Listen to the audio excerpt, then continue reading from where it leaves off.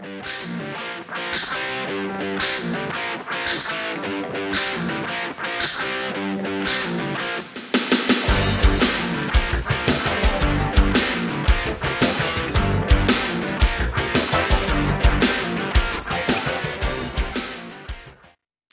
friends, and welcome to another edition of Dan and Benny in the Ring. I'm Dan Sebastiano, joined, as always, by the BS Express himself, Benny Scala. Benny, how you doing, buddy? Dan, I took another foray into the dating game. Uh-oh. So, yeah, blind date, took her to a restaurant. I actually kind of liked her a bit, and I liked her so much, I started singing Rock Me Like a Hurricane. And I guess she was a very literal person. She knocked me off my chair and threw a pitcher of water on me. So, Oh, no. Back to the drawing board. Well, when it comes to the women that tend to like you, Benny, blind is the key word, right? Blind, deaf, and dumb, maybe. Oh, but we always have a good laugh and good times. And speaking of good times and fun conversation, we were chatting a bit before we started recording. Benny, we have a guest voice on the line today. Why don't you tell everybody who's joining us? Okay, this gentleman, I met him at the Boogies Wrestling Camp, the BWC, in beautiful Shawsville, Virginia, in the middle of God's country, because only God and Jimmy Valiant knows where it is. That was on August 8th for Jimmy's birthday party. This gentleman has wrestled a laundry list of legendary wrestlers, and one of the things we're going to get into, he's, just about, if you name a wrestler in the last 30 years, chances are this gentleman has wrestled him. And he just brings, and this is something we'll get into as well, a very special blend of intensity and passion into wrestling, which I absolutely love. So this is Mark Perez, a.k.a. Carnage. Mr. Mark, welcome to Dan and Benny in the Ring. Hey, man, I appreciate you guys. How y'all doing tonight? So far, so good. One of the highlighted accolades, if people were to look up any of the many clips floating around, your foray into the Independent Professional Wrestling Alliance Hall of Fame, I believe it was 2012, 2013, you were inducted. And go ahead. Yeah, no, go ahead, sir. Oh, I was going to say, I want to start with, I know it's cliche. We ask it. It seems like we have this conversation with everybody, but having such a long career and being involved in wrestling as long as you were, when did the bug get you? When did the wrestling bug bite you that you knew I'm going to be a wrestler? Well, I tell you, man, I grew up with it. My mother and my grandmother would watch it every Saturday morning, and I would just watch it with them, and eventually I would just have to watch it. It was just so exciting. It just kind of drew me in, just like it, draws everybody else in out there that wants to be a wrestler. And, I tell you, I watched it and kept watching it. And when I was probably about 7 or 8, maybe around 10-ish, I would actually know more about it than, I started around 5 watching it, but, as I got older, I learned more. And so it just kind of, really pulled me in tight. And I would probably say, probably about the mid 70s, I was watching superstar Billy Graham versus Dusty Rhodes in Madison Square Garden. And they had a series of matches, a few of them. One of them was a bull rope match. And then they had a couple of others, and just watching that match alone, that was it for me, man. I mean, just watching the Dream in there, just the charismatic person that he was. I wanted to do that. And so, that was it for me, man. And that was my goal. Originally, I wanted to be a roller derby star, but, cause I used to watch the old roller derby back in the day. Bay Area Bombers. Yeah, man. But that never panned out. So I take that back. I did try out to be a roller derby star, probably about 10 years ago, but, I just couldn't get past the tryout part because it was just too much, man. But anyway, so I just became a roller derby announcer for a while, for about a year or so. And that was about the closest I got to that. But so I was still involved in a little bit, just not what I wanted. But then wrestling though was really something that I wanted to do. I never thought I'd be doing it this long, but When I started, I thought maybe I'd have 3 to 5 years, maybe, but I'm going on 27, so it's pretty long. Mark, those matches, I remember when, I guess it would have been 77 when Superstar was the champion and Dusty came into the Garden for a couple of matches against him. And I think there was one where Dusty, probably like one of my top 5 favorite matches. And at the end, I mean, just those guys never left their feet even once, no high spots. But I mean, the crowd, which had to be about 21,000 people, whatever it was, they were going batshit. They were like 1,000% into it. And then at the end, I think Dusty backdropped Superstar over the top rope. Superstar got counted out.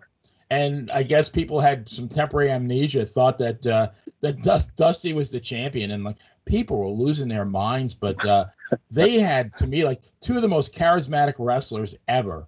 And like I said, never had to leave their feet. But I think you mentioned that did you actually meet one or both of them? Yeah, I've actually met both of them, which was absolutely phenomenal. In 2005, I was doing an indie show, and I didn't even know they were going to be on it. All of a sudden, I'm in a dressing room, and all of a sudden, here comes Dusty Rhodes walking in, and I'm like, holy shit. I just absolutely freaked out, because this is the guy that I idolized to get into the business.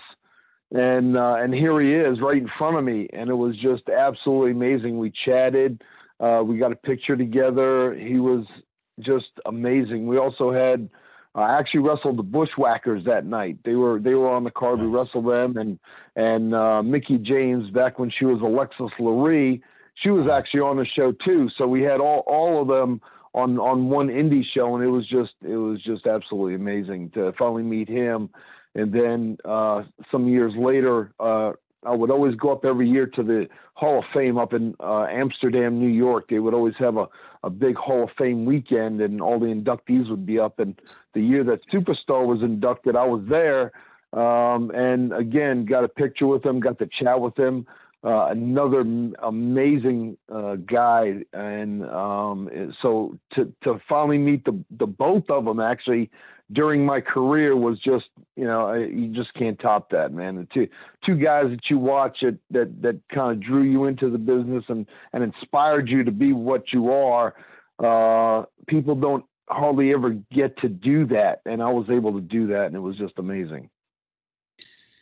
Speaking of evolving, obviously, the business and getting into it, you mentioned before, it tells the story in some of the interviews I've seen of yours and your website about being, I don't want to say older, that might not be the right word, but your early 30s when you really got into actual wrestling. You talked about working security and saying like, hey, kind of one thing leading to another. I'm curious, going from New York and before we started recording, you talked about Virginia and DC, Maryland, and the like. Where did you train to be a wrestler? Like who trained you? Well, like I said, I started doing the security. Everything happened in Virginia. I started doing the security for a local wrestling show, probably in the early 90s. And on the card itself, a couple of the wrestlers were actually promoters themselves and had their own promotion. And so we just got to talking, and then I ended up being, security, head of security for a couple of the promotions. And then eventually Ultimate Championship Wrestling was the main company that I was working for. They're the ones that said, hey, man, why don't you train and wrestle? And I'm like, no, I'll get out of here. And they said, no, you'd really be good. And I'm like, okay, let me try it out. And so we I trained for about 6 to 8 months, and it was in, I want to say Lady Smith, Virginia, which is like out in the country down near Richmond. And it was out on a farm, a huge barn with no air conditioning, no heat, just a dirt floor, with, the ring was just set up. I would leave there we'd be there 4 to 6 hours on the weekends. And, I'd leave there covered in dust and dirt. And and everything just from being in a ring. And it was just, it was hard, man. And, you know, a couple of the guys I worked with, one of them went, you know, wrestled in WCW, for a while. He was, you know, a jobber and stuff. I'm not going to mention his name because we have heat with each other. And so I won't give him any credit, but he did wrestle on, Monday Nitro against Hall and Nash. His partner was Bobby Starr. I don't know if you know who Bobby's another great indie worker. He was actually on that very first show, and we've been friends ever since. And he worked with WCW, and so yeah, so he worked with them, and so he, you know, he kind of helped train me and everything, and that was it, man. I actually started under a hood as the Masked Assassin is when I first started. I did that for about a year, and then they put me with a guy named Riot, and he came up with the name Carnage, and I'm like, yeah, I love it, man. And so it just kind of stuck with me, and we became, you know, tag team champions and stuff. He ended up retiring. I went solo and been kind of solo ever since. It's funny you mentioned the Masked Assassin and then your Carnage persona as time goes on. If I can kind of continue off of that, your style before we got on, Benny, and speaking of which, Benny, tell me I'm wrong here, but how many guests have we had since we started doing this show that all tell the same story, that their training was some dirt-filled barn or back room somewhere? You know, apparently air conditioning is something that's not allowed at wrestling schools. I've noticed that. Yeah. But you talk, and Benny was telling me the story that you could, people across the street could hear the chops you were throwing in your matches. Mark, I could have been like there's a farm across the street. I could have been like picking corn in the cornfield, and I still would have heard those chops. Yeah. I kind of pride myself on those chops, actually. I really do. Well, as a lifelong fan, and the fact that there's really nobody out there that has the mix of style and substance, is there anybody that really influenced the in-ring persona? Maybe not the character, but your moves, or is there any kind of influence where you could say, you know, I do X, Y, and Z because I grew up watching this guy, or because so-and-so taught me that? Is there really anybody that's a key influence? Yeah, there's, you know, like I said, I've been watching ever since I was a little kid. So I've had a big influence of so many across my career. And I just kind of pick up on some as I go along. But two of the biggest ones I always enjoyed was The Undertaker and Sting. They were like two of my biggest guys. You know, I actually got to meet Sting in 1990. Undertaker I never met, but I just respected him enough that what he did for a big man. And so I actually used some of their moves. I used the Stinger Splash. I actually use in my matches, and I actually do the old school top rope walk that the Undertaker does. So I actually use both of those moves in almost every match that I have, or at least try to do those moves to respect, you know, for the respect to them. And so, yeah, so those two guys were really, and the Undertaker kind of, him and Shawn Michaels kind of helped with my persona and my look and things like that. And it's always evolved throughout my whole career. I've never just worn the same thing. I've always changed it and always try to, you know, change it up and bring it a new style. But the character's kind of always been the same. Mark, you brought up roller derby, so like now I'm having flashbacks because, believe it or not, I grew up, born in Brooklyn, moved to Long Island when I was 3. I only went to one sporting event at Madison Square Garden. I went to 2 events at Madison Square Garden my whole lifetime. Elton John in 1974, and I think it was Palm Sunday, 1970, the roller derby. I was 15. The Bay Area Bombers against the Midwest Pioneers. And wow. That place, I think at that time it was the largest ever crowd roller derby. But for a while there, that it was gigantic in the early 70s. It was at its peak, and then it kind of just flamed out. But I just wanted to thank you for bringing up a great memory. But I have to know, back to your childhood, you mentioned your mother and your grandmother. I have to know, who were their favorites? Oh, well, my grandmother liked Ivan Putski. Nice. And Bruno Sammartino. That was her two favorites.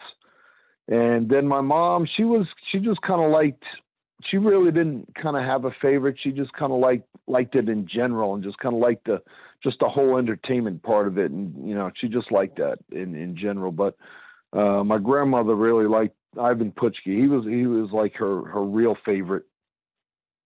Okay. When was your first live show?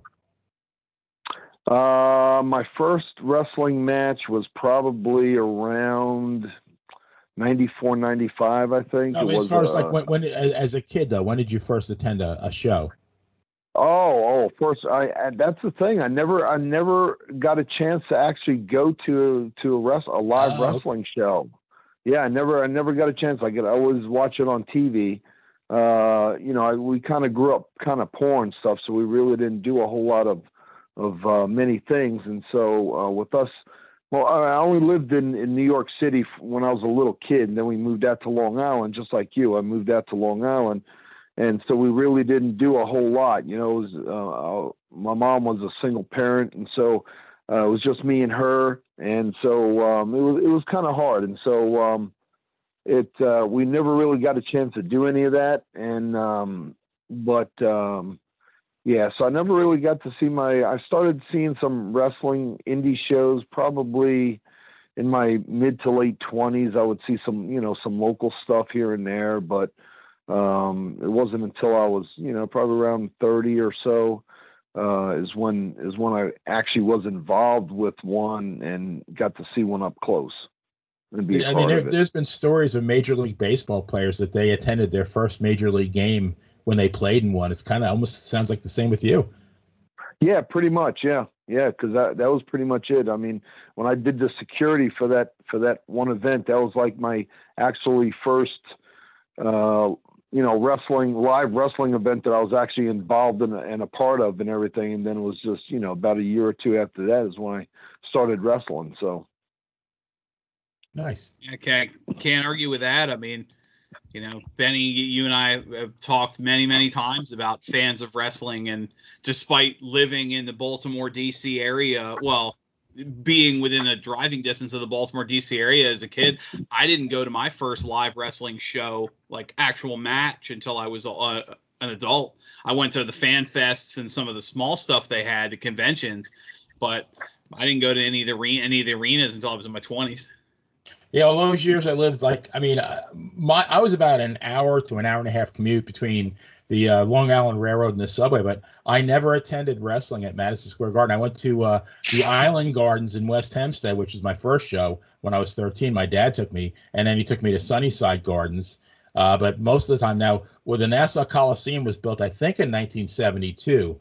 And by then I had my driver's license. I was a senior in high school. So I went to a ton of shows at the Coliseum, but it wasn't quite the same as the Garden. It wasn't bad, but yeah, I mean, there have been Major League Baseball players. Their first Major League game was one that they were playing in. So I think it's great. Like Mark actually, he lived it. Yeah, it was great, man. Speaking of shows, you were telling us when you were working security, you said a lot of the wrestlers had their own promotions, and obviously, being in the Independent Professional Wrestling Alliance Hall of Fame, you've been all over what would be considered like the modern territories. We had a previous guest recently, Knuckles Nelson, and we chatted, and it came up because of stories that we've heard before. I'm curious, and I'm not asking you to name any names, but with somebody with as much indie wrestling experience as you have, do you have any, for lack of a better term, any horror stories from the promoters? Because we've heard some crazy stories about people getting stiffed, money, showing up to arenas that didn't have a ring. Do you have any real crazy road stories that you might want to share? Oh my God, dude! You guys got about 3 hours? Because we're here.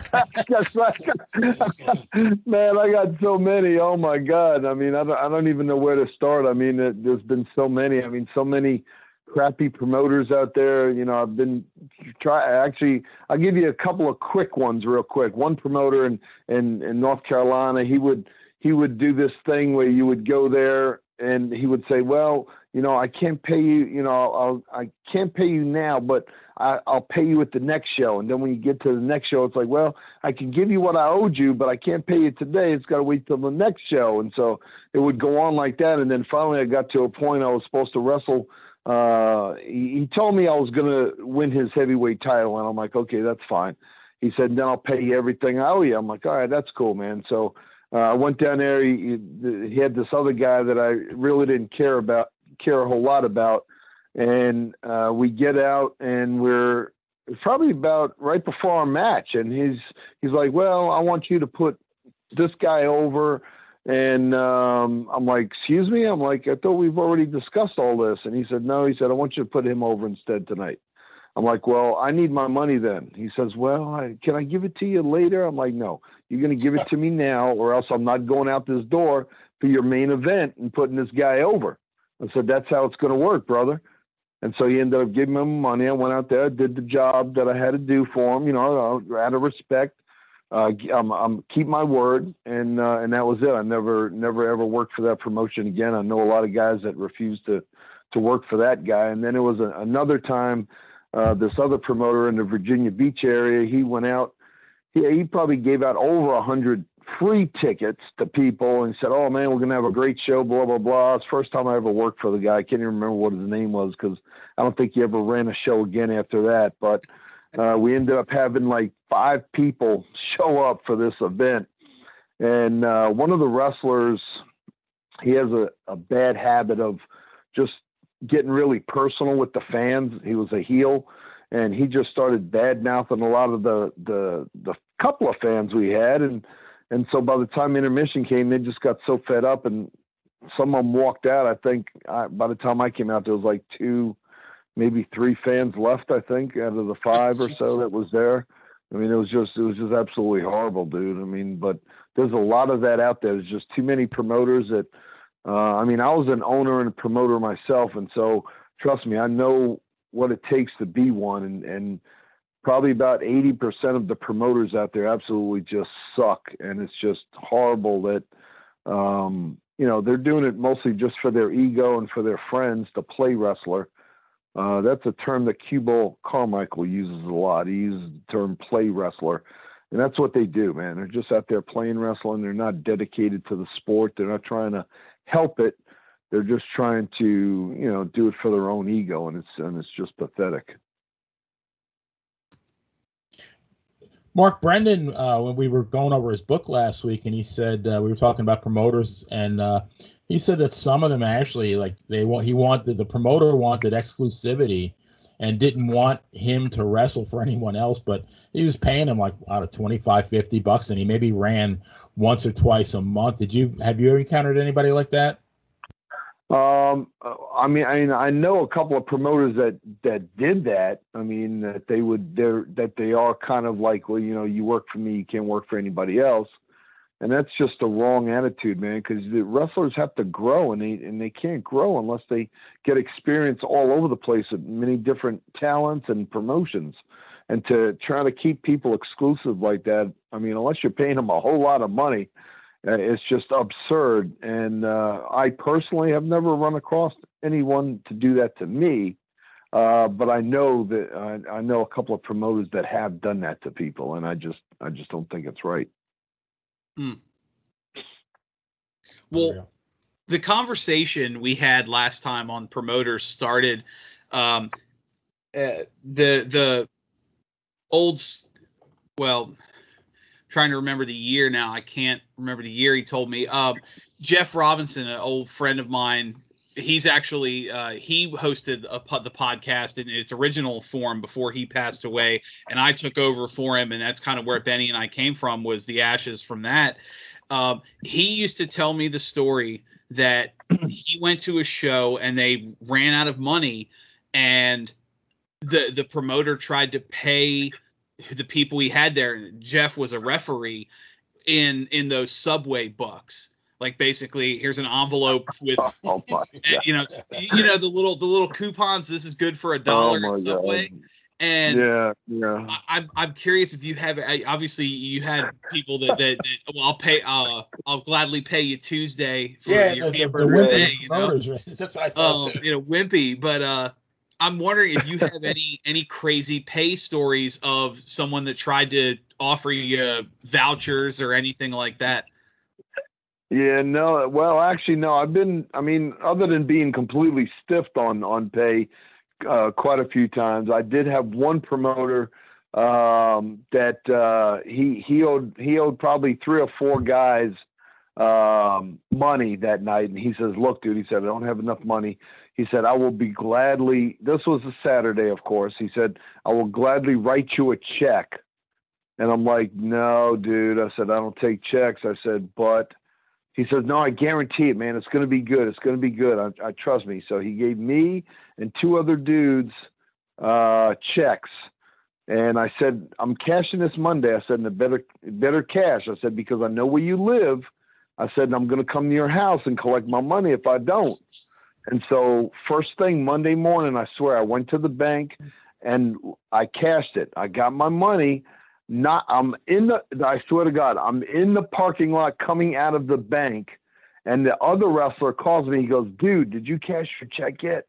I go, "Yep, I just got my money. Why?" He goes, "Well, the promoter just called me and told me not to cash any of the checks because they're all no good. He doesn't have any money in the bank."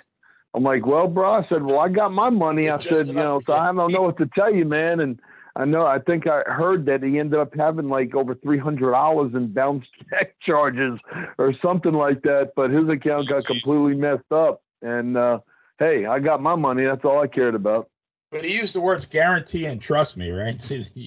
Yeah.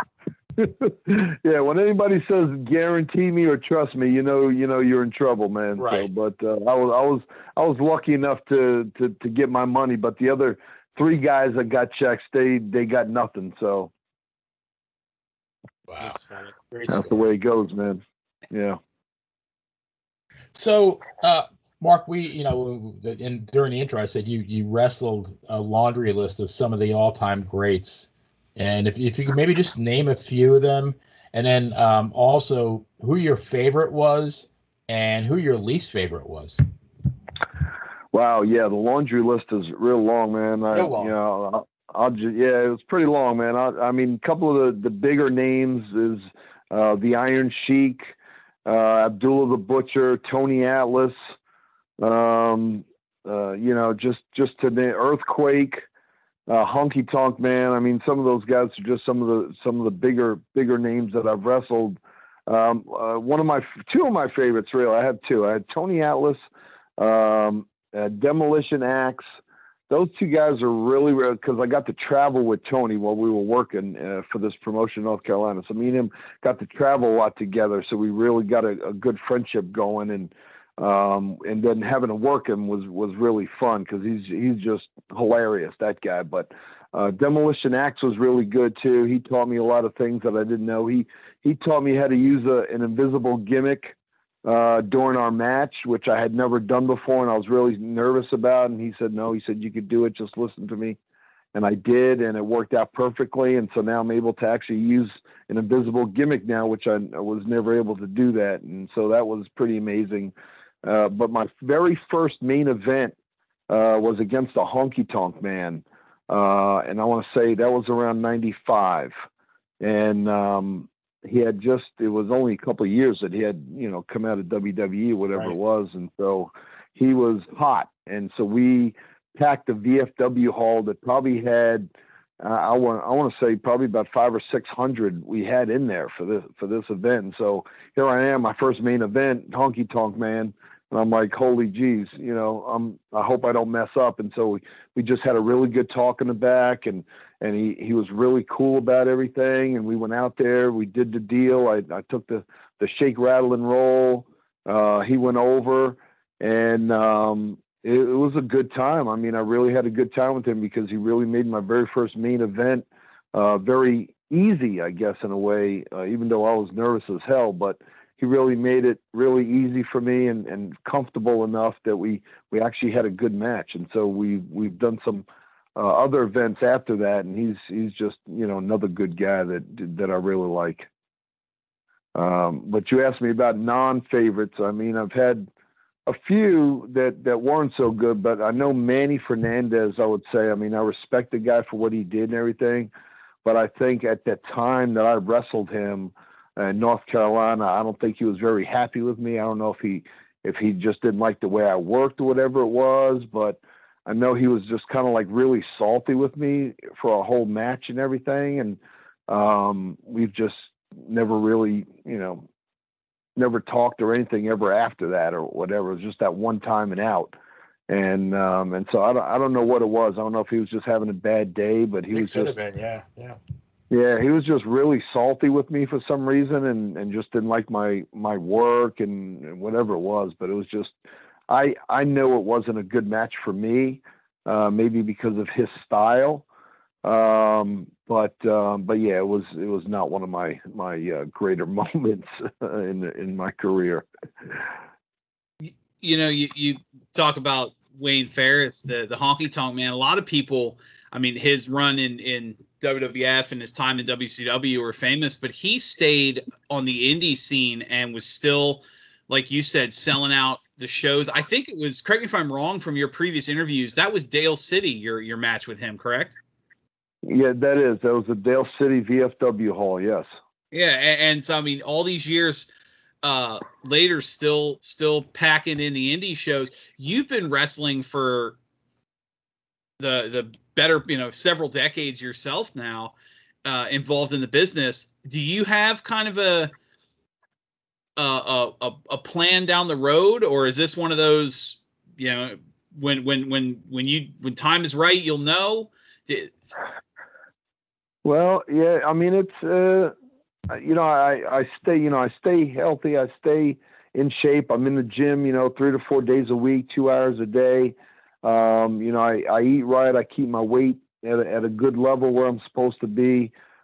Physically, I'm in great shape. Mentally, I'm in great shape. So, as long as I can still get out there and people still want to book me and I can still put on a good match for the fans, that's kind of my plan. Just kind of taking it day by day. I mean, eventually, my goal. I mean, like I said, I owned one promotion back in 2017. It was Virginia Professional Wrestling Alliance. We ran for about a year. I owned it. I promoted it. We had great shows. My very first show I did had over 300. I was averaging 150 to 200 a show. And, we had a great run. And, I kind of like that part. I like booking the wrestlers and putting the matches together and things like that. And so I think down the road, eventually, maybe within 5 years or so, I'm hoping to maybe relocate somewhere warm, maybe near Charlotte or somewhere a little warmer than Northern Virginia, and maybe, start a new promotion and just kind of maybe start helping training as well. Maybe get some good trainers in there and maybe start training some of the youth of today to learn to respect the business. I know Gangrel opened up a training school down in Florida, and I've talked to him many times, and what he does down there with that training, he makes them all work outside the ring, and it teaches them to respect it, and they have to earn to get into that ring. And I think that is probably one of the best things I've ever heard from a trainer. And so, yeah, so that would kind of like be what I would want to do. I'd want to do that to really have these people, guys and girls, learn to respect that ring like they should. And I like the way Gangrel is doing his thing. And so maybe, who knows? Well, I mean, Benny, you've said it how many times on the show now? The wrestling scene in Florida is always hopping. Absolutely. I mean, obviously, I live in Norfolk here in Virginia, and Hampton Roads.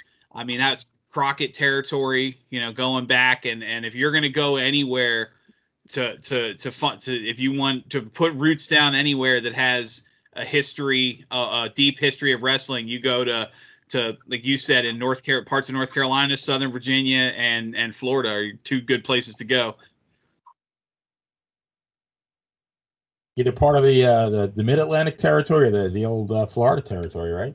There you go. Yeah. Oh yeah, yeah, exactly. Speaking of moving around a bit, the between your masked personas and the Carnage character, you've done both. You've played both the heel and face characters as in both your matches and throughout pockets of your career. Do you have a preference? Just out of curiosity. Yeah. Well, yeah. I mean, both are fun. I mean, from the merchandise standpoint, of course, babyface is, you know, the way to go, and I don't mind doing that. But man, I'd love being a heel, man. I just love it. I love getting a rise out of people. I love just testing the fans and just seeing if I can get them to hate me. I mean, that is, anybody can go out there and get cheered, you know, but to get out there and get people to hate you that don't even know you, you know, that's a little harder to do. And so I like that challenge. And so a lot of times when people ask me to be a heel, I start chomping at the bit, because it's like, oh yeah, here we go. We're going to have some fun tonight. Yep. And, you know, I mean, it don't matter to me, really. It depends on what the promoter wants. It's never what I want. It's always what he needs me to do. You know what I mean? And a lot of people forget that, you know, it's the promoter that's running the show. You need to do what he wants you to do. And a lot of these kids, they don't get that, you know, they're like, oh, I'm a babyface and that's what I want to be. It's like, no, you need to be what the promoter needs you to be. He's the one that's paying you. He's the one that's booking you. Right, exactly. You know, he's the one that's making the matches. And if he needs you to be a heel, then you go out there and you be the best damn heel that you need to be, because that's what your job is. And so, yeah, so I just asked the promoter, what do you need me to do, man? And you know, and then he tells me, unless he asks me, and I'll say, well, you know, it's not really up to me. I can do both. You tell me what you want. And that's basically what I do. It's a great way to stay gainfully employed, I think. Yeah. Mark, I wrote, you know, actually, as of today, both Dan and I are published authors for ProWrestlingStories.com. Dan's first story dropped today. Actually, on awesome. A gentleman named George Pontas, who is a promoter in Virginia. And so I've written a number of stories, and I've written stories about Bruno, Dominic DeNucci, actually our friend Jimmy Valiant. But believe it, and they've all done pretty well, but they pale in comparison. I wrote a story about Marcus Bagwell, Buff Bagwell, and that story has like double easily of any story that I've dropped. Just like it went viral. Just there's something about the guy. He's you know, he's polarizing. I mean, I've heard so many things about, you know, he's a jackass, and then, you know, other people say, oh, he's a great guy. So I know that you've had several encounters with him, and I believe you said yours were all positive. Yes.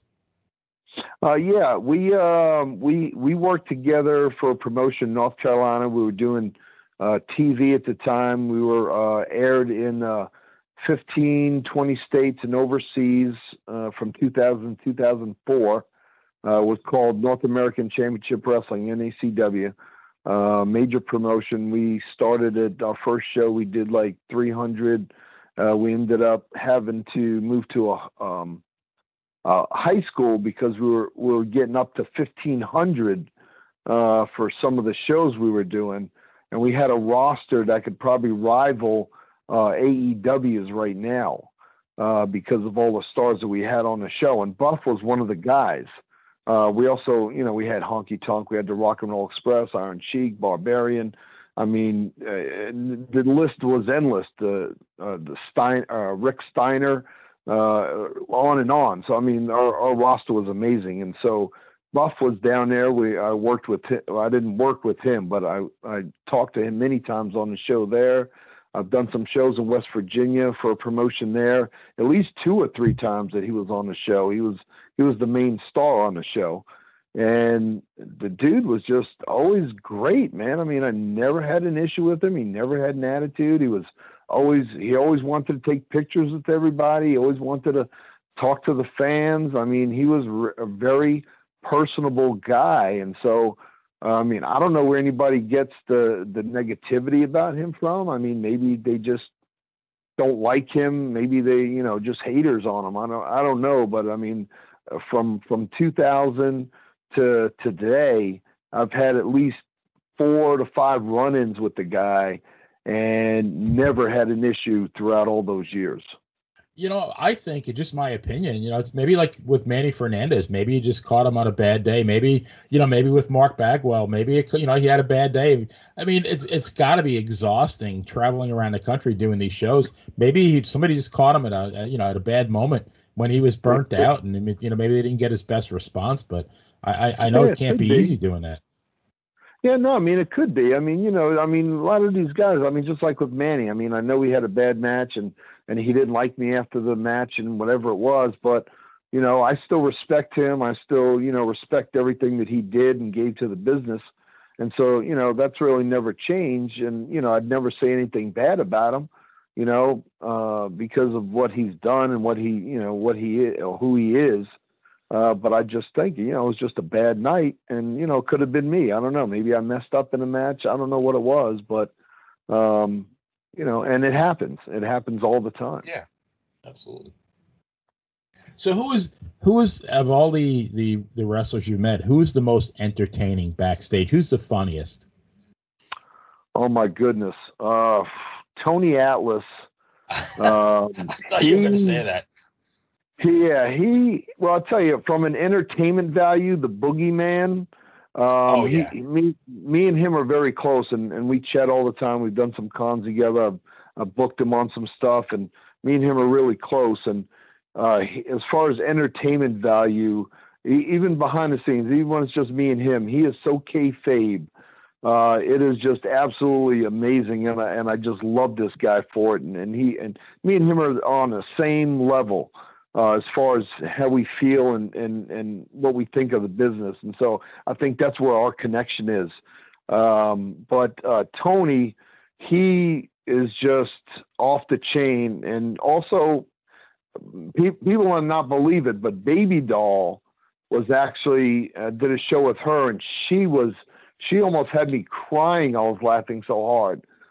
Because she was so funny. There was, I tell you, you got a second, I can tell you this quick story. Absolutely. But it was both Tony and Baby Doll were both in the same. We're all in the same dressing room, and so it both happened the same night. But there was this one new kid. He was all buffed and everything else, and ripped and on the roids and stuff. And he just kept eyeing Baby Doll, just eyeballing her hard all night. And she's sitting there, she's like sitting like next to me and stuff, and we're just chit-chatting, and he just keeps eyeballing her. He's maybe about 5 or 6 feet away, and eventually she notices, and finally she just gets tired of it, and she's just like, all right, dude, come on, put it right here in my hand, because I'm tired of you staring at me.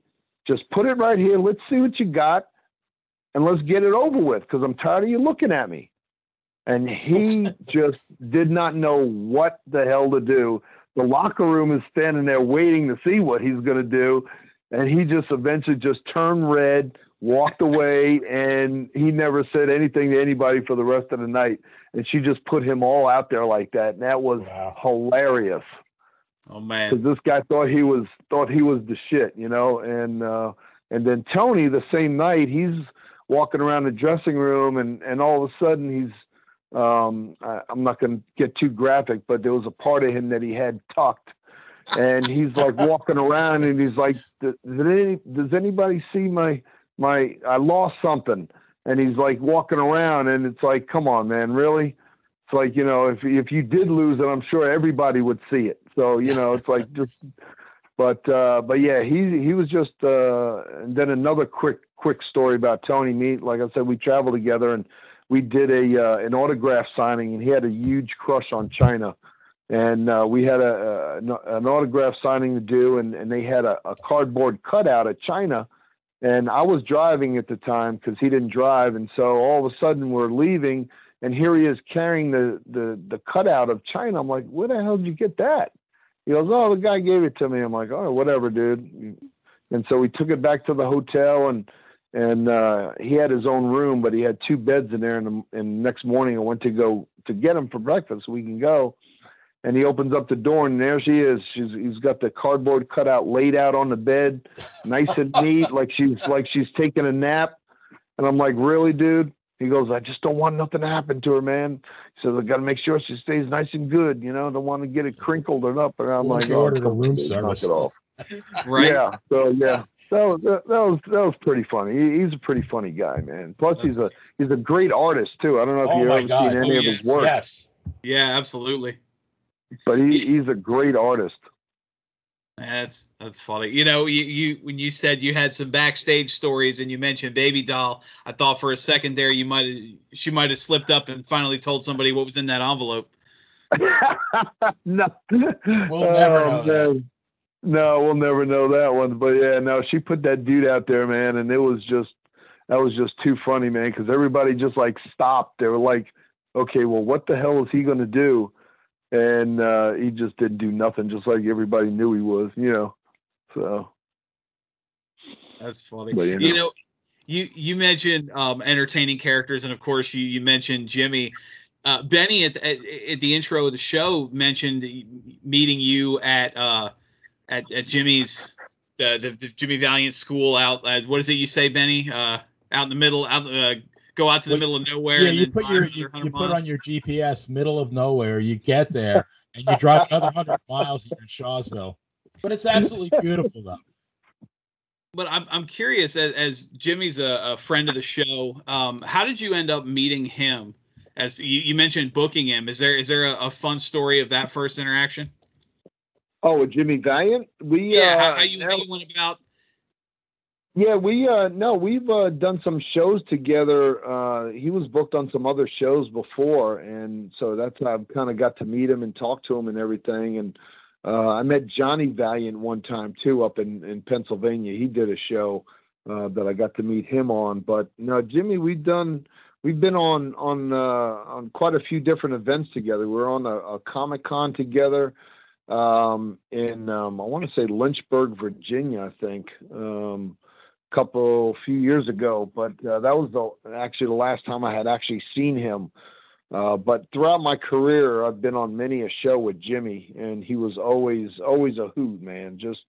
Always just a great guy. Just loves the business, and I got nothing but love and respect for that man for everything that he does. But how I got involved with his show was one of his daughters, Lisa, who I've known for a few years. I tagged with her son, who's a wrestler.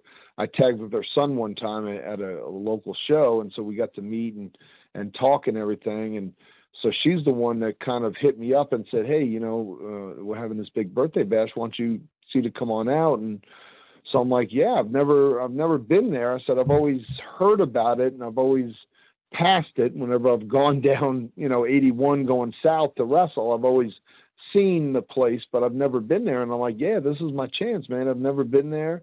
And let's do it." And so I went, and it was just an absolutely amazing time. And I got to see Jimmy again, who I hadn't seen in a few years. And so it's always been always connection. We've always been on shows, but we've never, been like real friends or nothing. But he's always been a great guy and always chatted with. And actually, when I saw him at the Comic-Con a couple of years ago, I bought a mask that his wife made. It's like a Spider-Man mask with Spider-Man and everything on it, which I thought was really cool. And so I had to bring it with me, because when I went to that show, I had him autograph it for me. I'm like, "Look, dude, I bought the hood, 2 years ago, but you never autographed it. So here, autograph it for me."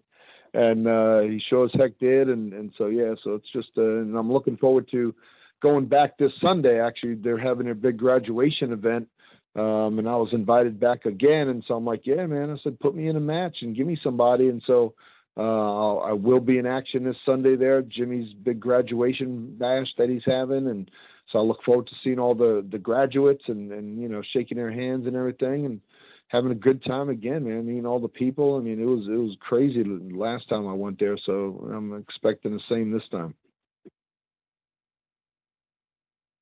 So before I forget, let's wish Lisa Valiant a happy birthday. I believe today is her birthday.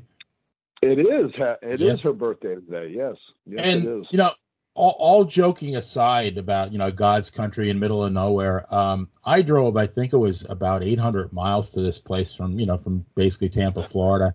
And I have to say, I mean, number one, Shawsville's beautiful, and it's in the Blue Ridge Mountains. It truly is God's country, not in terms of being in the middle of nowhere, just because of its absolute beauty and peacefulness. And it just, when you get there, you just feel relaxed. And Jimmy Valiant is not only like probably the nicest wrestling personality I've ever met, he's probably like the nicest human being I've ever met. I could never. It would take 2 shows to say how I feel about Jimmy Valiant and his wife Angel. They just make you feel like a part of the family the minute you get there. And so I would say, if anybody, it's 12 to 4 every Sunday, and it'll be this Sunday, and a special appearance by Carnage, and I believe it's their largest graduating class. But if you have a free Sunday afternoon, even if it's a couple-hour drive, you won't regret it. Number one, the show, like the wrestlers, the show that they put on is phenomenal. And you could be, I'm going to take it back, not even the cornfield. You could be at Jimmy John's, which I think is about a half a mile away, and you could still hear those Carnage chops. I'm telling you. You could pick up your what's their the nightclub sub in there, like the number 8, and be back, and he'll still be chopping away. But it just, and besides the show, the museum it's like it's a Hall of Fame museum, but there are so many thousands of pictures and mementos and things of Jimmy's career. Jimmy started in 1964. I guess I just couldn't say enough things about it. And it's well worth the drive. And Jimmy Valiant will go out of his way to make you feel at home, because that's just the kind of guy he is. Him and Angel. And I'm BWC for life. I am part of the family right now, and I'll be back. I won't be back this Sunday, unfortunately, but I will definitely be back. And so I recommend it for everybody. Yeah, I definitely do. Like I said, that was my first time there. I was very impressed with what they had going on, and all the wrestlers that I got to meet. And it was just a good time, man. I mean, it was just, it was kind of hot that day. And so, it was very hot. But everybody loved it. I mean, it was a packed house. I mean, I think there had to be over 100 people in there. I mean, it was just insane. There was no room in those bleachers, I can tell you firsthand. Yeah. Yeah, it was completely packed. I mean, people were outside. I mean, trying to look in. I mean, it was just, and but yeah, you're absolutely right about Jimmy. He is a true, genuine person, and just I don't know. You can't think of wrestling. In my whole career, whenever I think of wrestling, you just can't think of it without involving him or thinking about him, because he's just done so much and just loves the business so much. You just have to respect the man. Have to. Totally. Well, as we get ready to wrap up here, I think wrestling school is a great kind of leaving off point. Do you have any advice for our listeners out there, or would you give any tidbits to someone who might be interested in getting involved in the wrestling business today? Yeah, I get asked that sometimes, and I always even when people talk to me about wanting me to train them and things like that, I'm like, look, I said, if you want to be in this business, you got to have 3 main parts. You have to have the heart and the passion for it. You have to have the respect for the past, and you have to want to learn. And those are the 3 main things that I tell anybody if you want to really become a successful and respected person in this business. I mean, you have to do those 3 things. You need to definitely leave your ego at the door, man. You need to people just don't, they want to come in, be all cocky and think, oh yeah, well, I see, The Rock on TV and I'm going to cut a promo like him. No, you never will cut a promo like him. Never. Okay, so get it out of your head. And so you don't need to. I remember that there was that movie with Fighting with Your Family, with the Page biography. Yeah. Right, and with Paige, right, exactly. And in that movie, the Rock says one thing in there when he meets them that really says it all, because she was talking about that she wanted to be like him, and he says no. He says you need to be the next you, and that really stuck with me, and I heard that, and I'm like, that's exactly it. You know, people will always want to come into this business. They want to be like this guy or like this one. It's like, no, you need to be the next you. You need to be different. You need to change it. You need to be something that nobody else is. And, you know, that's all you could do. I mean, and just if you can do those three things, you want to learn, you respect, and have the passion in the heart. If you have those few things, you'll be successful in this business. So real quick, Mark, what do you watch wrestling, the current product? Do you watch Raw, SmackDown on Monday or Friday night? I really don't watch much TV at all. I mean, I might catch an occasional SmackDown on Friday. I don't watch it much anymore. I mean, I love the Iconics, but they're not there anymore. So, I mean, they were like my favorite people I loved watching, and so they're not on it, so I really don't watch it a whole lot. I do love AJ Styles. I met him many years ago in Ring of Honor.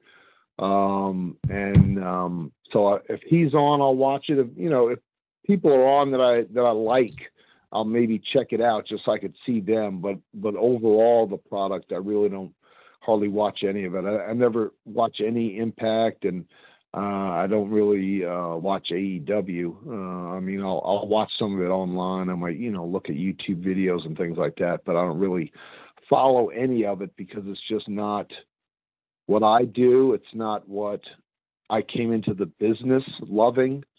And so it's hard for me to watch something like that, that's not in my world. You know what I mean? So. Right. I have the feeling, Mark, that, you wrestled in front of 100 people. And I think if you wrestled in front of 100,000 people, you'd be no more intense or passionate than you were that day. I mean, the place was packed, but it wasn't, maybe 100, 150 people, but you wrestled like there was 100,000 people out there, which, I mean, you have my utmost respect for doing that. Well, thank you. I appreciate that. And, a lot of kids don't get that. They come into the business and be like, oh, man, there's only 30 people out there. But it don't matter. I mean, some of these veterans that I've talked to over the years, they tell you it doesn't matter whether it's 5 or 5,000. You go out there, you're entertaining whoever's out there, no matter the number. It's not the number, it's the fans. And you need to, because every person out there is paying to get in there to see you. And so you need to go out there and give them 100%. I mean, I've wrestled in front of 3 people. I've wrestled, in front of almost 5,000. At the Virginia State Fair many years ago at the amphitheater, we almost filled up the amphitheater, and it holds, I think, almost 7,000. I think we had like almost 4,000 people. So I've wrestled in front of big amounts, and I've wrestled in front of little amounts, and it doesn't matter. It's just you need to go out there and give 1,000%, no matter what the number is out there. You're in there to do what you need to do to entertain, and the number should not matter. Ever. That's the trick. Then that's what Benny was talking about earlier. You're throwing chops, hoping that 100,000 person in the back row can hear it. So it sounds really loud when the farthest person. If Mark was at Woodstock and he threw a chop, the person in the back of the field at Woodstock would have heard that chop. Right, the guy in the last seat at Wembley Stadium could hear that chop. So somebody in the same room, of course. But I really appreciate that, man. But I mean, it's just I believe that people still need to believe, whether they do or not. They still need to believe in the person in the ring, and so I go out there, give 1,000%, and I'm trying to make them believe that what I'm doing is not what they see on TV. And that's all I can do. And so if it means for me to go out there and bloody someone's chest with a chop to make them believe it, then that's what I'm going to do, because I want them to believe. I want people to believe in the product again. And that's what I do every match that I'm in. Can't go wrong with that. As we wrap up here, I'll give you the final thought. What does the future hold for Carnage? Wow, I don't know, man. Whatever I guess I want to do with it. You know, I use my superpowers of wrestling for good, man. I started a nonprofit. I do fundraisers. I do charity events. I do anything I can to help people outside of the ring with what I do inside the ring. So anybody out there listening, anybody listening to this show, use your superpowers for good. Don't just be tunnel visioned with it. You know, expand and do other things with it for others. And try to make the world a better place. You know, that's all you could do.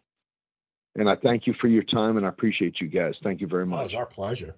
Yeah, no, absolutely. Thank you so much.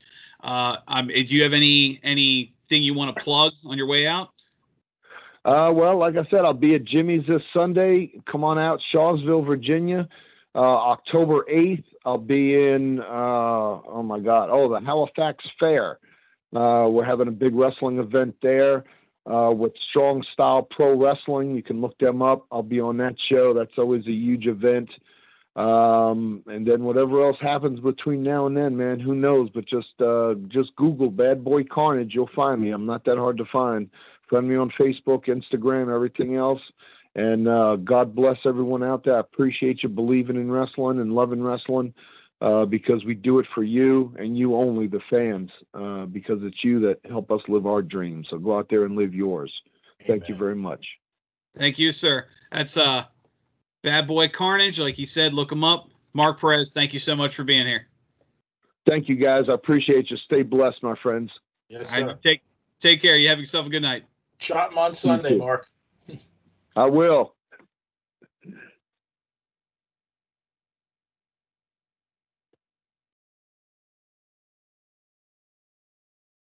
Well, that was fun. Oh yeah, I knew it would be. He's quite the guy. Yeah, he's got some great stories as always. And it's always a good time. And obviously you, Benny, I know being one of your favorites. Anytime somebody comes on the show and plugs Jimmy's school, always a good day. Absolutely. And I have to apologize. I kind of glossed over your story. You have to tell it. Tell the story about your story. Well, yeah, as you mentioned, I have my first article posted on Pro Wrestling Stories. The George Pontas was on our show a few months back, the unsung hero of wrestling. It's his life, his story of how he obviously came to America, how the American dream there of working his way up, being involved in wrestling, and then sitting at ringside, all the Crockett shows all those years, recording some of the great matches, the Flair Steamboat, the Battle of the Nature Boys between Flair and Buddy Rogers. The only known video of that match is George sitting at ringside with his camera. So, I mean, just really a lot of people, especially with the proliferation of the network and their focus on the Mid-Atlantic specials and the Crockett specials, there's so many fans out there that have seen George's videos and not even realize just how important his contribution is, because the cameraman is often the unsung hero, and it's very important, I think, to tell that story. Absolutely. And if you don't read it, you'll get a knock on your door and it'll be Bad Boy Carnage, and the penalty is one chop. So you should read the story. There you go. One chop is all it takes. Right, and everybody in the neighborhood will know you just That's received. Right. Well, always a good time on the show, Benny. We a lot more good times coming up. So for the BS Express himself, Benny Scala, I'm Dan Sebastiano. Have a good night, everyone. And as always, happy wrestling. Good night. Stay safe.